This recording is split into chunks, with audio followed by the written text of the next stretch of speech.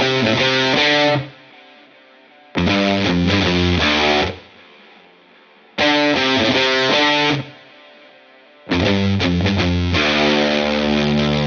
are listening to This Is Spinal Crap, the podcast about living well with a spinal cord injury. Remember, if you heard it on This Is Spinal Crap, it's probably not medically correct, so always check with your spinal unit or an appropriate medical professional. This Is Spinal Crap is sponsored by Coloplast, providing effective solutions for bladder and bowel management. We're back, it's episode 5, and we're kind of getting into this whole COVID-19 lockdown swing of things, aren't we, Grace? Yeah, definitely. Are you finding that it's kind of just a new normal now, another new normal? Yeah, it's strange, but it does feel like this is my life now for the foreseeable future, and sort of just trying to deal with it. And this podcast has just been brilliant in helping with that, I think. Yeah, and I think like a lot of the conversations that we've had over the last couple of weeks have now become pretty mainstream conversations. Everybody's talking about how to cope, what they can do to fill their time. And definitely within the world of disabilities, people are talking about isolation and experiences they've had in the past. And I really feel like it's kind of bringing people together in a way. Definitely. I think we're all going through it in, some way or another. It's like there's definitely a collective feeling. Yeah, it's really nice. I have I live in a, flat in London, so I wouldn't normally see my neighbours very much. Or, I see them, but wouldn't have an awful lot of interaction with them. And then yesterday, with the weather being nice, everybody was sitting out in the garden and they were having a drink and all of those kind of things. And it was so lovely. I was hanging out my kitchen window, chatting to my neighbours. Oh, that's sweet. See, I had someone downstairs trying to learn Wonderwall by Oasis on the guitar and singing it, and I'm sorry, it was just awful. But apart from that, it's been nice to see people, exploring new hobbies and things. So today, guys, we are going to be talking about sex, everybody's favourite topic. And we have obviously some brilliant guests. We always have brilliant guests, but today I'm particularly excited. We have Michelle Donald, a psychosexual therapist specialising in spinal cord injury, who works a lot in Southport and in Oswestry. Is that right, Michelle? That's right, yes. Thank you for having me. Brilliant. Delighted to have you here. And we have Emily Yates from Enhance the UK. And Emily, you work on the Undressing Disability campaign. Is that correct? I do, yeah. Thank you for having me. Thanks for being here. I'm really, we did mention your campaign on the women's episode that we did in our last series. And I've been really interested since, because now everybody has cafes and virtual spaces to meet up, but you guys were doing that a long time before any of us. So tell us about your lounge. So we run the Undressing Disability campaign, which focuses on the sexual rights and responsibilities of disabled people. But we also run something called the Love Lounge, which is a really unique forum of its kind where disabled people and their loved ones, or people that just want a bit more education around disability, can write in with any questions around sex, dating, relationships. And we call ourselves the non-expert sexperts. We will do our best to give any answers that we can from lived experiences and the contacts we have. But if we don't have that experience or the contacts, we promise that we will find out. And then it just goes on to an online anonymous forum where other people can read those questions and answers and educate themselves. That is brilliant. I mean, it's such a good idea. How long have you been running that for? Oh, wow. It must be 5 years now. I feel like disabled people are usually either represented as like being kind of asexual or like as a fetish or something like that. So I think this is just a fantastic campaign. Totally, yeah. I could not agree with you more. Like, we're either infantilized and seen as childlike, or we're really fetishized. And it's nice to just kind of be a part of creating that normalization as much as possible.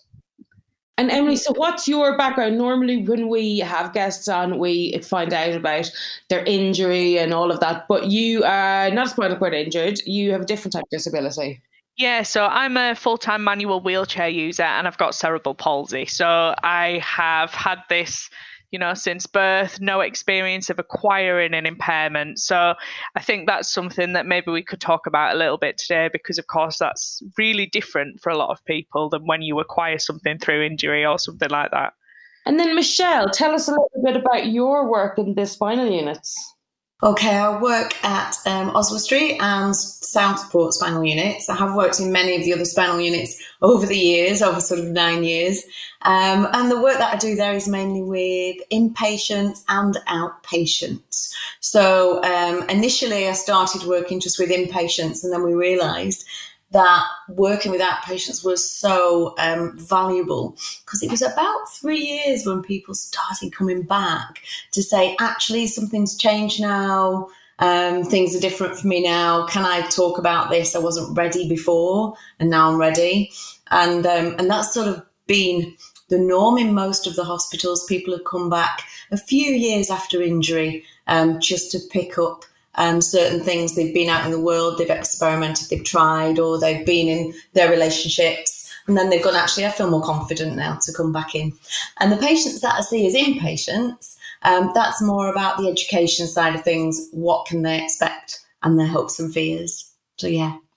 That's a really important point about the education. And I know that there are people in spinal units at the moment, or maybe discharged from spinal units, who maybe not be getting that education at the moment because things are just so strange and unusual and everything is changing. So where can people educate themselves? Yeah, I mean, absolutely. You're so right there that it is difficult at the moment. So there's loads of resources online. There's Enhance, and we talked to Emily. There are loads of places to find. So the Kinsey Institute are a brilliant resource. There's a lady called Esther Perel, and although she doesn't specialise specifically in spinal cord injury, the talks that she does about sex and intimacy and relationships just relate to everybody. Her work is really good. And then in a lot of the hospitals, they do have resources that can be printed out or sent over to you. So for lots of hospitals, I would imagine, I know that Stoke Mandeville will be happy to send out details. If you contact their outpatients, they'll send you. Spinal Injury Association have that brilliant book called Forward. There's another thing called the Miami Project, and they do lots of information for spinal injury. So there's some really good resources out there, but mainly that's function. A lot of information about function. Apart from that, like the Esther Perel, people can get information by contacting COSRAT, the College of Sex and Relationship Therapists, as well.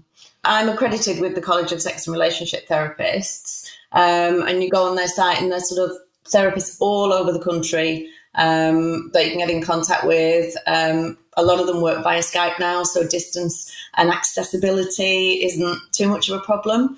I remember when I first came to hospital in 1996, I'm a T12 injury complete, and I was looking for I was looking for relationship therapy at the time. I didn't know how to recommence my sex life, and that's what really got me into this work. I went to university after realising it was so difficult to find somebody to talk to about this.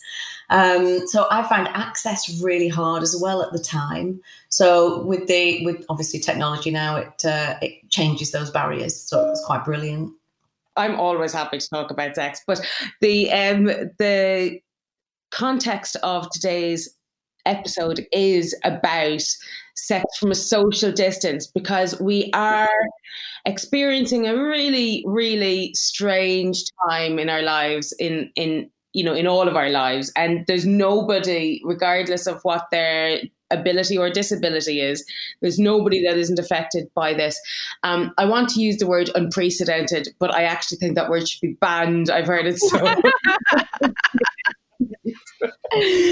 but it is, unfortunately, I have to use the word, it is unprecedented times. And then that brings up a lot of changes with people's sexual experiences and their relationships. And people are in all sorts of different situations. So you could be locked down with a loved one, you know, and you could be having a wonderful old time of it. Or you could be, you know, maybe used to spending a lot of your time with your partner, but don't necessarily live together, and now you're apart all the time. Or you could be single and being totally like, you know, we're coming up on a month now, you know, and not had any kind of interaction with a member, you know, of the opposite sex or same sex or whatever it is that you're interested in. So we can't cover every situation, but hopefully in this, you know, episode, we're going to be able to talk a little bit about some of the situations that are likely to occur and little kind of tips, tricks, fun things that can make life just a little bit of crack while we're moving forward. And Michelle, I know that you are really interested in playfulness. Oh, playfulness is just outstanding. And if people have the courage and the confidence to play again, we see kids all the time playing, don't we? And somewhere along the line, as adults, some of us lose that playfulness. And sometimes in our sex lives, whether it's with an ongoing partner or different partners, we have a routine. We have things that we do and we forget to be different or add in that playfulness. And it's so important, and it doesn't necessarily have to be sexual. You know, when I set out tasks for the patients, so the work that I do is cognitive behavioural therapy mainly, but I set out tasks for people to take home to be really playful with each other. So that might include sending each other a sexy text, or sending each other a text that, you know, your partner might be in the other room, or it might be a partner on the other side of the world. Just being playful with that, with the language that you're using. Also being playful in different ways. So people that are at home together right now, often it can get quite staid or boring, or we're stuck in the same areas all the time. So how do we sort of have fun with that? And I think it's fun. One of my clients said the other day that they'd gone out to dinner together. So they got ready, they cooked dinner, everything was ready in the kitchen. They'd set the table. They decided in their imaginations they were going to go to a beautiful restaurant, one of their favourite restaurants, and they went out the back door and came in the front door and literally had dinner together at the table. And pretended they were in their favourite restaurant, and they got dressed up, and she put her makeup on and sort of their good clothes on. And so that really so sweet. Fun things that you can do as well. I love this. And Esther Perel has some fantastic ideas. And I know I keep talking about Esther, but I listened to one of her podcasts last night, and so she's sort of on the forefront of my mind. She does some brilliant TED Talks on relationships too. I'm very aware that we are all women in this particular episode, which wasn't that we wanted this to be a women's episode. It just turned out that way. So, Emily, I'm really interested to hear in your in the Love Lounge about the men who come into the lounge, and do they have the same kind of thoughts that women have about like that little bit of romance, a little bit of playfulness, all of that? Do they feel the same way?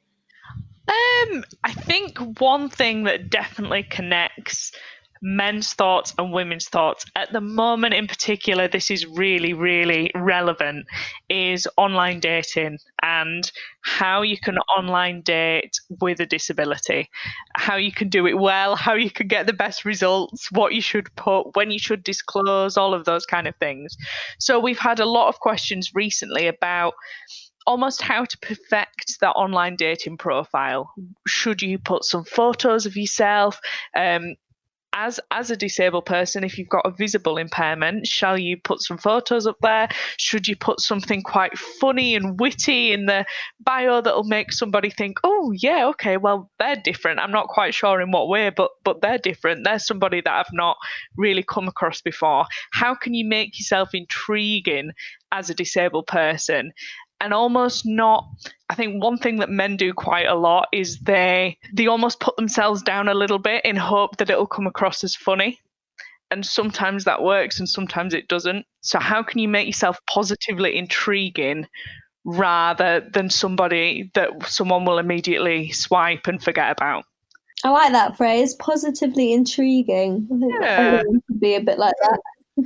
Yeah, definitely. And it might be, for example, I've got pink hair, but my wheelchair is also pink and paisley. So I almost play a little bit on that with my pink hair and my pink lipstick and my pink wheelchair, and create a bit of a trademark and a bit of a look out of it.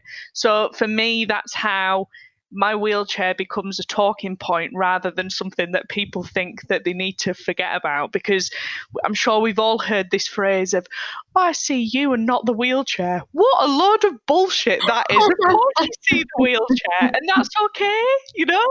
So I want people to be okay with seeing my wheelchair, and that's kind of how I want to put myself across. That's brilliant.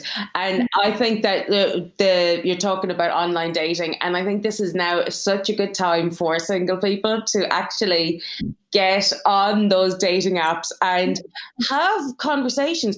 And I went through a little bit of a phase last year, didn't I, Gracie, where I was like, oh, I'm going to go on some dating apps. Yeah, I remember. Yeah, then I deleted them all. But actually, over the last week, I was like, okay, I'm going to get one just, because I've got time now.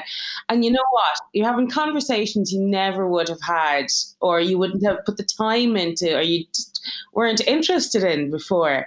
Whereas now I'm like, okay, well, I'm at home, I've got loads of time, I'm just going to have these conversations. And it's actually a really interesting time because nobody's getting out. Nobody is I think one or two idiots suggested random meetups, and it was like, do you know what's going on in the world right now?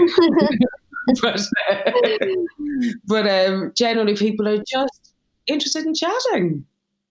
Yeah, and that's great. Isn't it wonderful for once in the online dating arena to not have the pressure of meeting up?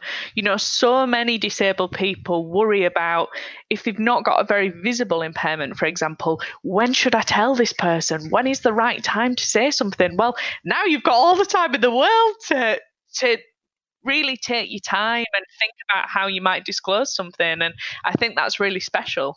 That's really interesting right now because it feels like people, instead of meeting someone on the app and then perhaps having sex with them the day after or however that works for those people, there's so much more that they hopefully get to know about each other now, going back to that dating again, going back to finding out about somebody.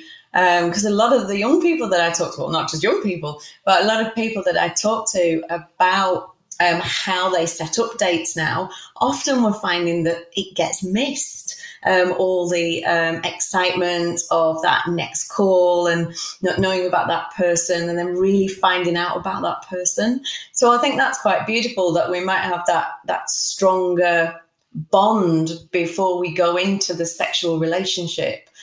I just find that quite interesting about how that's going to happen. If we find out more, is that relationship going to last longer or not in the future? And, the research on that will be really interesting about how that happens now. Because I work, obviously, with a lot of people down the line that have got into relationships where they've had sex first or second meeting after doing the dating apps and things like that. And perhaps that's happened to them. And literally they've gone straight into those relationships. And then they've come to me 2 or 3 years down the line going, actually, we just do it like this. We have sex in this way. And what can we do to change this? And how can this be different now? And actually you find that they've lost the playfulness, because to give yourself to somebody, you've got to feel really comfortable. To give yourself to somebody wholly, yes, it's all right, we can do wham, bam, thank you, that was great. But actually just to be able to be confident in the bedroom. And I think there's a lot of confidence lost because a lot of people just go straight to either penetrative sex or harsher sex or quicker sex. So I do think right now is a time where we have time to concentrate a bit more, to think about each other more, maybe to get that confidence in the relationship before we meet up sexually. So it could be a beautiful time at the moment. Yeah, I'm hopeful. We'll be on a dating app somewhere. You met your partner on a dating app, didn't you? No, actually, I met my partner at the railway station. I can't remember who I was talking to about. The railway station. How did that happen? I booked assistance to get on a train to go to a continued professional development day in London. And this lovely gent was said, all right, you are. I said, yeah, that's right. He said, go and sit over there. I went, no, I'm going off. I'm going to do some shopping. I'll meet you on the platform later. And he said, wow. He said, when you first met me, I couldn't believe how confident, what a big smile you had, how beautiful you were, how you came across.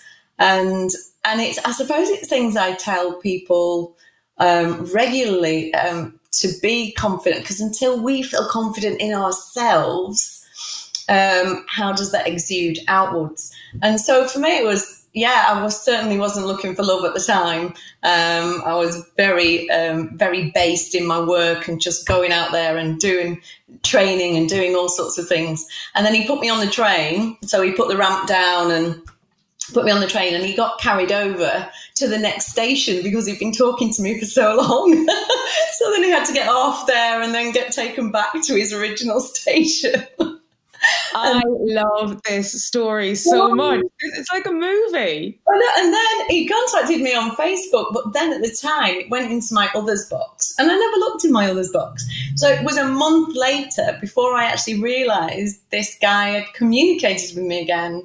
And I was like, oh my word, that was that guy from the station. And so we met for an innocent coffee, and it all went from there. Oh, I love it so much. So he thought I'd left. So I sat in the coffee shop that we met, and he thought I'd left because I said, I'm going to nip to the toilet. Well, obviously, I didn't say I'm going to nip to the toilet and do a catheter. It might take me longer than somebody else. So off I went, and when I came back, he went, I was sitting here thinking you left. And then I had to say to him straight away, actually, I do have to use an intermittent catheter and it can take a little bit longer. I'm sorry, I should have told you that. So that was a lesson for me, really. And then I thought, oh my God, how am I going to tell him about my Peristeen? Third date revelation. Yeah, another time. Let's wait a little bit longer. So it's all those things, isn't it, when we're dating? How do we do that? And I'd forgotten because I had my accident with the gentleman that I married. And we were together 14 years. So it was a really strange thing to go back into a new relationship, even though as a relationship therapist and sex therapist, I suppose people think you should have it covered. And actually, at the end of the day, we're all human beings and we've all got that, the same worries and just insecurities, I suppose. I'm interested to see I think we're going to have a baby boom after all of this, but I think we're also going to have a relationship boom because people are actually going to get to know each other a little bit, while they're chatting, and not just with online dating, but with anybody who might have been in a new relationship or people who are in existing relationships who actually are now spending time with each other more than they were. Gracie, you and Nathan are spending all of your time together. You're just locked down at home. Have you found any differences? Yeah, I think it's a really good point about how there's just more time to just hang out, which actually has been really nice. Sometimes, we might get on each other's nerves. We're trying to work at the moment in the same room and it's difficult. But I think there's definitely more time. I've noticed when I was at uni and I'd be rushing off every morning and then I'd get home late and there'd be no time to just hang out and just kind of chat or watch a movie together or kind of do things that maybe, as Michelle, I think, was saying, that you would do maybe at the beginning of a relationship. So that's actually been really nice, really. Just have time or decide that, actually, we're going to sleep in and we might have breakfast in bed, which is just a thing that we probably wouldn't have done, before this for a while because we just think, we've got to rush off to do whatever. So that's been, somewhat of a blessing, I think, of this quarantine period. And I read an article the other day, which was really interesting, of people that have now been quarantined together who kind of had only just started dating, but because of circumstances, they're now living together, and how they've had to deal with that just suddenly being kind of living together after only dating for a month, and how that's been really interesting and has challenges as well. But let's get some really interesting insight into various different kind of situations. So let's start with, say, couples who are self-isolating together at home. First of all, can we just clear up can people in a sexual relationship continue their sexual relationship once they're living in the same house? There's no evidence that, coronavirus can be transmitted like the sexual transmission, but there is saliva transmission. So, if someone had symptoms, your partner, there is just recommended that you wouldn't have any kind of intimacy until their symptoms have passed. Okay, and do you have to keep the 2 meter rule when somebody has symptoms? They kind of recommend that if you can do that, then do it. If someone can self-isolate, I don't know, in the bedroom or something, but it's not possible really for a lot of people. So I think it depends on the situation, really.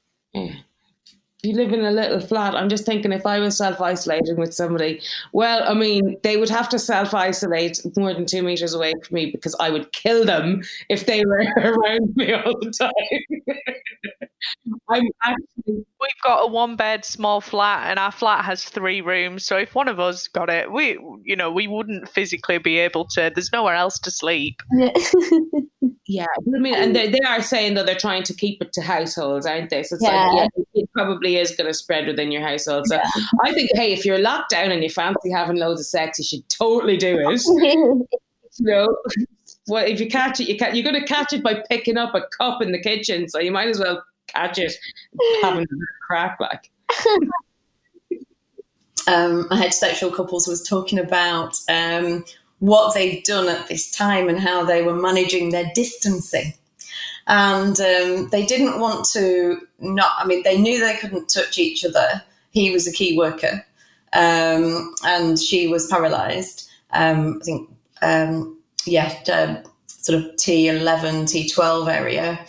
And she decided that she wanted to feel some of him because of the touch.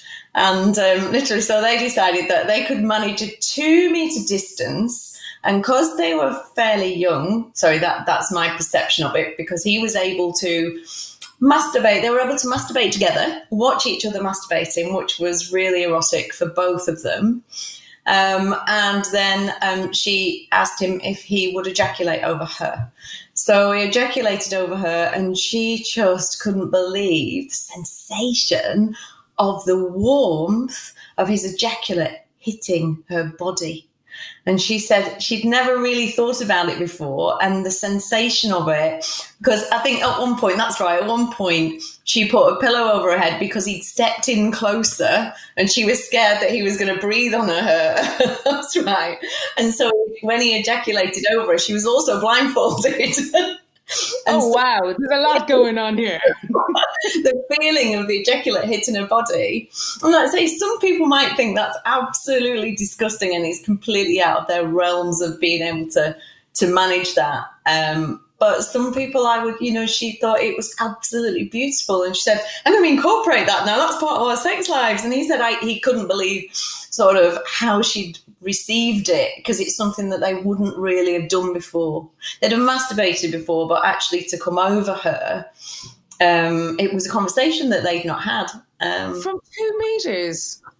Oh, well, that's why I think my hypothesis about that would be he did step in, obviously, and that's why she put the pillow over her head, because he stepped in. But with him being younger and able-bodied, I'm guessing he had a good reflex. I mean, some of these young guys can hit the headboard from a very long distance. Oh my God, this is such a good conversation, but we totally dropped down. We lost it. It's okay. No, I think we went silent there for a minute. We were all trying to figure out how to process that. I was just trying to figure out how beautiful I would feel in that situation. Yeah. I'm like, the word beautiful would not really pop into my mind for that situation. Oh, but that's really nice that they're finding ways to do, feel beautiful. That's it. With guys with spinal cord injury, their ejaculation duct has lost its force, shall we say. So sometimes the ejaculation doesn't quite go much distance after spinal cord injury with a gentleman. And Michelle, what are you advising people to do at the moment? I mean, or like in all the various different scenarios that you must come across. Say people living in the same house but having to socially distance, like that couple that you just mentioned. What are you kind of suggesting to people that they can do? Quite often, just now, especially in COVID, if we are living together, we can get really annoyed at our partners. But actually, let's look at the language we might use. So instead of something like, "Oh my God, you're really annoying me doing that," or "the way you click your teeth right now," or "the way you eat your food right now," or "you swallow." So really thinking about the positives and trying to stop yourself, and I know how hard this is, trying to stop yourself saying something that perhaps would be very negative. So, for instance, a personal story, the other day, my partner has been coming to stay with me because he's obviously, he works at a railway station, so he's still at work. And I have an annex on the side of my house for later down the line if I need a carer or if my mother needs to come and live with me at any time. So he's able to go into the annex. And we can meet each other in the garden and have dinner and things like that. So it's quite fun, and we can do silly things like he shakes his bottom at me every now and again and asks me to shake certain parts of my anatomy at him every now and again. But when he went back to work, I like all the electrics to be turned off in my annex. It's just one of my little foibles. And he went back to work and he turned the wrong electrics off, which turned off the electrics in my garage, which meant the freezer had gone off. And I sat there and I thought, I'll send him a text. Oh my God, I'll send him a text and tell him. And I thought, he doesn't need to know that. He doesn't need to know that at all. And now, so what I've done is I've gone into the annex and I've gone to the fuse box and I've coloured in his favourite colour the switches that need to be turned off, so that next time when he leaves, I'll say, "The green switches," and then he can go and switch off the green switches. He doesn't need to know that he's done something wrong. It didn't, luckily I noticed it within 2 hours and turned it back on. So nothing went to waste. We didn't lose any food. So, it's silly things like that sometimes you think, don't need to say that. That's such good advice, because I'm sure there are couples out there absolutely murdering each other at the moment. I'm sure there are. I also just wanted to give a few hints and tips for people that are self-isolating together. And I think one of the things, again, it goes back to what you were saying about being playful as well. And I think as disabled people, sometimes we've got medical devices and things to support us and help us, mobility aids that, let's face it, are very functional and very unsexy, but there are ways that we can make them sexy and we can almost turn them around and be playful and use them in different ways. So, for example, if you've got a bed rail to help you get in or out of bed, why don't you use that as a restraint thing and put some handcuffs on it or something like that? If you've got a hoist in the bathroom, you could use that as a sex swing. If you need certain pillows to get into certain positions, this is a great time to start playing with those different positions and kind of working out what works best for you. So I think as disabled people who are used to this isolation and don't find it particularly stressful from the people that I've spoken to, we can use this time to be really playful. Yeah, I think that's really cool. And actually, on Thursday's cafe, we're going to be talking to a very excellent lady who is an expert in sex toys. So she's going to be talking to us about what can or what might come in helpful or handy for people at the moment, and again bringing up that whole playfulness as well. I read today that in New Zealand, sex toy sales have tripled during isolation. I'm sure the same would have happened in the UK. I haven't read that yet. We'll definitely have to ask that in the cafe on Thursday. I just love it, though, that it's specifically about sex toys for people with disabilities. Not just sex toys, but aids. Like, so it is the wedges, harnesses, things like that, and as well as toys. And I think that it's good. We don't talk about sex enough in general as people with disabilities. And Emily, that's probably something that you have found over the last 5 years, that people actually really wanted to talk about sex. Yeah, absolutely. And I think this is twofold. Disabled people themselves, of course, want to talk about sex and have felt for a long time that they don't have the outlet to do that. So we're really proud of the Love Lounge in that sense. But I think just as importantly, non-disabled people also want to talk about sex with disabled people. They're intrigued to find out more. And we live in a society where, sadly, it's still seen as you're almost fetishizing disabled people if you ask sexual questions.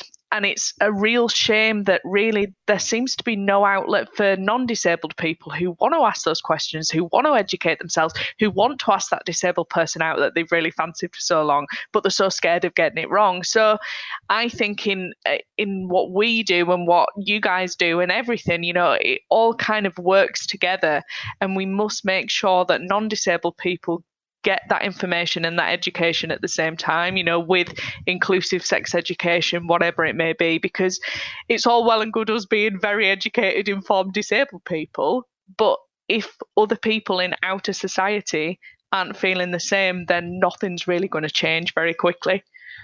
I did when I was first injured. I used to have a blog, and that's actually how me and Gracie first started speaking, because she used to read my blog. But the very first entry, I was actually really kind of embarrassed about it. I wasn't embarrassed for the general public to read it, but I was embarrassed, like my parents reading it or something, because my big concern was about the loss of sensation and was it ever going to be normal again, and this kind of, you know, worry that I had. And I was like, oh my God, I've just sexualized my very new injury, and I felt like a weirdo for doing it. But now I'm actually really proud of it, because it was actually a really good blog. It had like 8,000 people read it overnight. It was my first blog post, and it had 8,000 people read it overnight. And I was like, wow, people really, really want to know about all of these issues. 100%, yeah. I think one of the kind of quite obvious but really important things to state is that when people are cooped up together, that just to reinforce that sexual intercourse and penetration shouldn't be the end game and isn't everything, and not everybody has the ability to have penetrative sex, but everybody has the ability to be sensual and sexual. And yeah, you're absolutely right, Michelle, we should be talking about how to open that up for everybody, because some touch is so medicalized. I'm a huge hugger. I love hugging people. I will hug people to death. But I have been warning everybody that when this ends, not in any kind of sexual way, just in a human contact kind of way, I'm living by myself. I haven't had any kind of human contact it's like today is day 25 for me. Wow. So I'm just like, I am going to hug the life out of everybody that I see. So you're all warned. If you meet me on the street, I will grab you and hug you.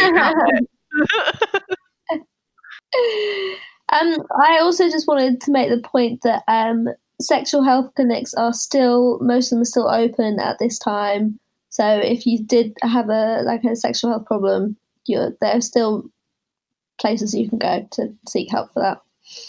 I'm very passionate about people having access to help their sexuality if they want it, to have sex if they want it. And I'm also really conscious that in the spinal units, we often speak to men more than women about sex. And we also speak to, often the reason men get spoken to more than women is because the medical profession can fix an erect penis, so to speak. So they go in on the level of erectility. Whereas for women, and when I say fix, they can they can give tablets, but actually psychologically you give me any person that doesn't feel their genitals and there hasn't been a psychological impact. That also brings me on to higher level tetraplegics that don't necessarily get too much information about sexuality because people don't know where to go with that. And I think it's really important that we are not missing out big groups of people in this education. And one of the things that I've found with quite a lot of people that come to me as tetraplegics later down the line, literally they come and say, well, actually, where do I get my experience? And I had this young guy at one of the centres who came back to me a couple of years later and said, actually, I'm really scared. I'm going to university and I'm scared to get a girlfriend because look at me, they're going to go, well, yeah, I love you, you're great, I love communication with you, but oh my God, how am I going to have sex with you? And he said, I want to be able to make them feel at ease. So when I went out to look at his property, he had this bedroom that was literally lino on the floor. The cupboards hadn't got doors on them, so all his catheters and all his sort of bowel evacuations and inco sheets were all on show. And he was also in a hospital bed. So that disturbed me somewhat, saying actually, so I said to him, okay, if a potential girlfriend came back here, for instance, I know he was going to university and his room would have changed, but I said, if somebody walks in here as a potential girlfriend, what does she see? What is she seeing right now? And he went, oh my God, I've never thought of it like that. And so we looked at how he could change his room to make it more aesthetically pleasing for him as well. Because every time he went into that room, it shouted disability. So I think it was really important to look at that. And what happened with that young guy was we talked about him going to see a sex worker.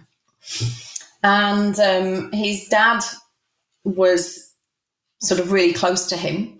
And him and his dad decided that they would set this up.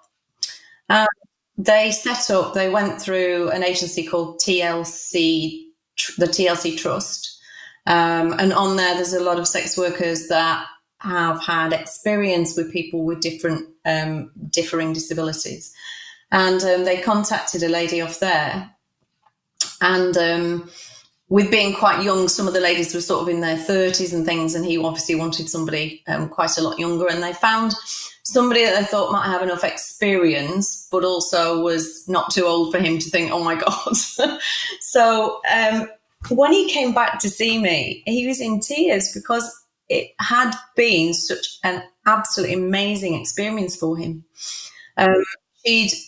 She'd been gentle and thoughtful, and the conversations they'd had to build up his confidence were just incredible. And as a sex therapist, I can only go so far with those conversations.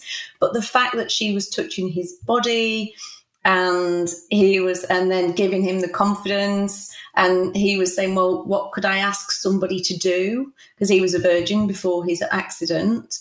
And how would I ask them to do it?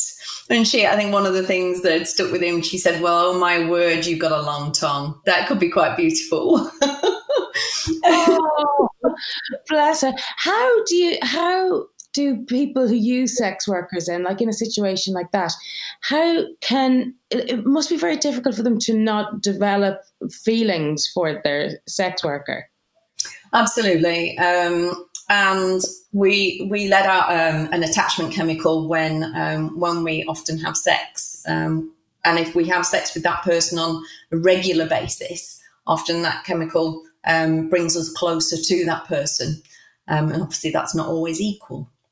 So a sex worker has managed her boundaries, or their boundaries, male or female, and really thought about, or anywhere in between, and really thought about how they do it and how they shut themselves down. But for somebody starting to work with a sex worker, that can be difficult. Now, in America, they have what's called surrogates. And surrogates, I think, are just fantastic. They are your go-between. So you've got your sex therapist who will do the talking work and the psychological adjustment. then you've got your surrogate, who then goes to work with the client, and they're working towards a goal. In the UK, what's the story with sex workers and legality? I mean, is it legal? Yeah, it's legal to use a sex worker, but where you need to be careful is that if you have a PA and the PA is, if it's not you giving the sex worker the money, sometimes, well, it's never happened yet, but in legal terms, that I know it's never happened yet. In legal terms, the PA could be seen as the pimp, if you will, because they're the one paying.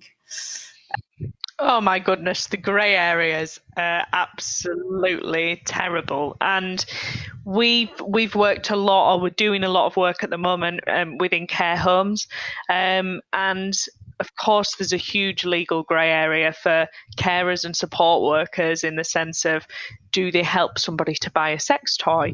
Are they allowed to unpackage that sex toy and position it for somebody? Are they able to get two people in position so that they're able to have sex?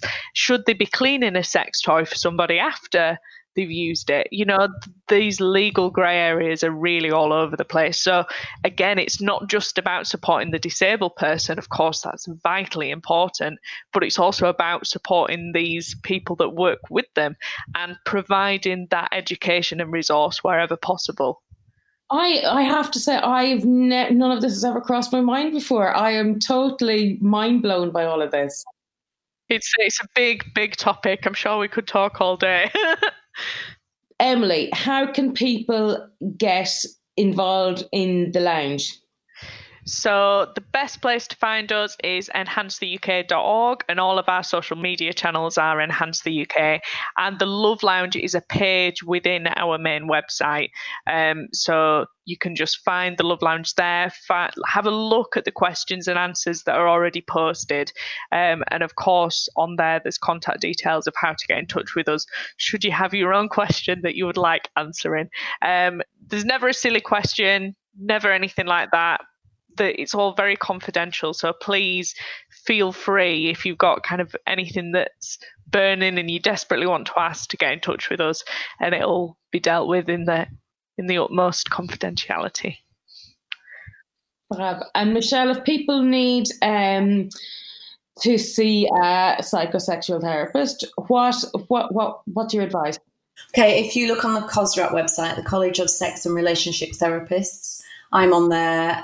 But if people do actually want to see somebody face to face, I always feel this work is so good face to face. So somebody local as well that you'd be committed to go and see on a regular basis. I mean, obviously that can be done over video calls as well.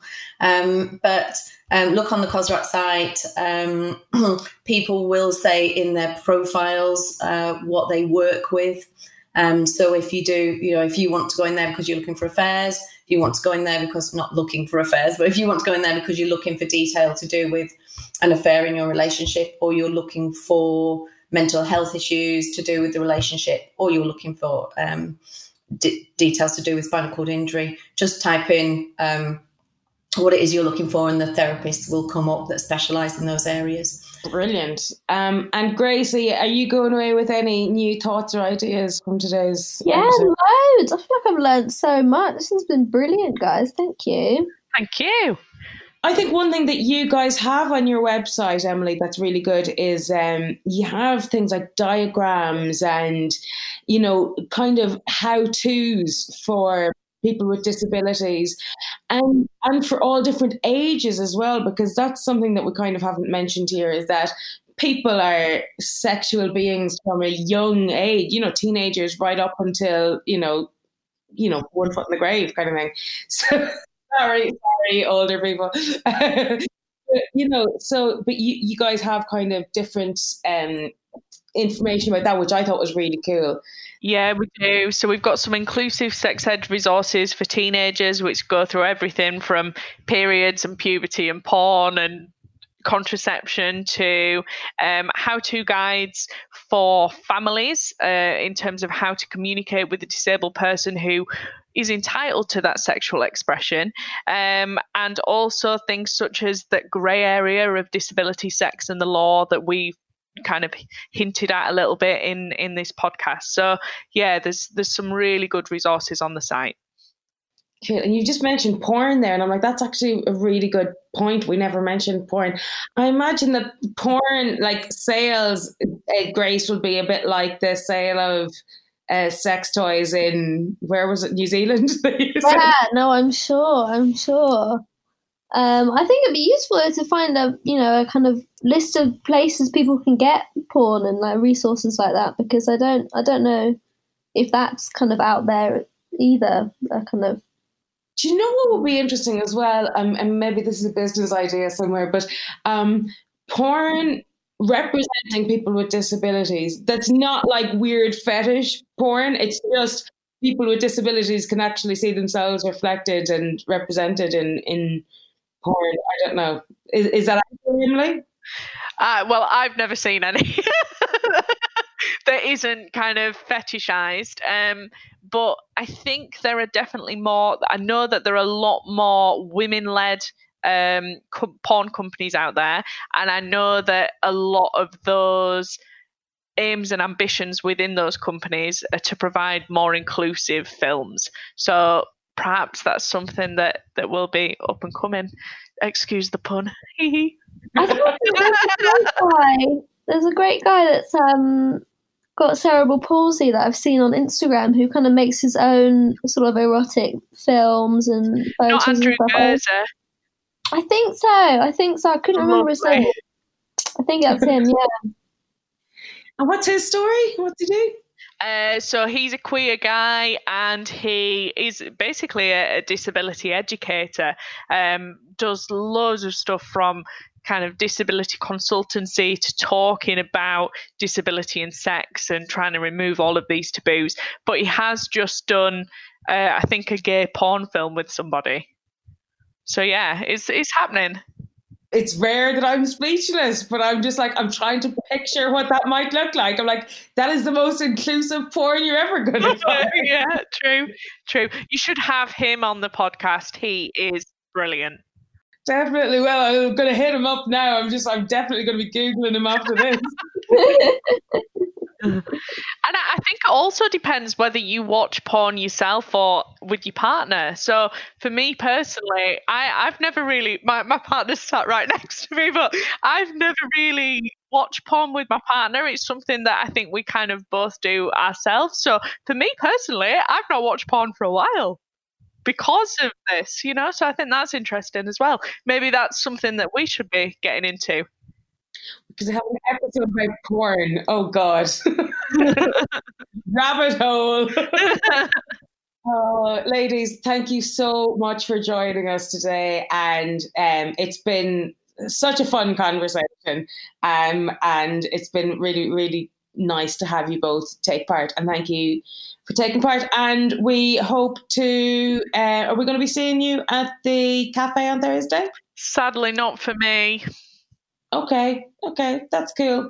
We have all of the best bits, all your best bits here. You do. No, thank you. I've learned loads too, and yeah, it's been great to have such a fun chat. Sex is supposed to be fun, and it's nice that we can have a giggle about it. And I'm just feeling like such a prude now, because I'm just like, porn? I don't even like porn. Men? No, I don't have any men anywhere remotely near me. I'm going to have to up my game here, haven't I? All right. Let's say goodbye. Gracie, before we go, remind people how they can find us on social media. So we are at This Is Spinal Crap on Instagram, Spinal Crap Show on Twitter, and This Is Spinal Crap on Facebook. Or you can get in touch with us via email, which is thisisspinalcrap@gmail.com. And then obviously I think Thursday's show is going to be our most popular, because I've already told people that they need to come along and learn about sex. Rubes is already on board. He was on board the minute I said the word sex. Rubes was like, I will be there. So yeah, let's all meet up and have a fun chat. And actually, I think it'll be a really nice space if people are willing to share. It would be a really nice space for people to kind of give us some ideas or suggestions of what's working for them. Cool. Okay, guys, lovely to see everybody. And we obviously are in partnership with the Spinal Injuries Association for this series. And anybody who needs any specific information related to coronavirus and spinal cord injuries, please go visit their website at spinal.co.uk. And they will also have their advice line, which is open 9 to 5 Monday to Friday. And you can get in touch with anybody that you need. It's basically a little bit like a 111 service for people with spinal cord injury. So do go call them if you are in any trouble, need advice, or are just struggling in any little area, at the moment. They are there and they're brilliant. So on that note, we will say goodbye. Thank you again, ladies. Thank you so much. Looking forward to continuing the discussion at the cafe on Thursday at 3 o'clock. That would be wonderful. And until next time, this is Spinal Crap. Bye. Bye. Bye. All right, bye. Thanks for listening to This is Spinal Crap, and thank you to our sponsors Coloplast. If you like this week's show, please be sure to subscribe and follow us on social media.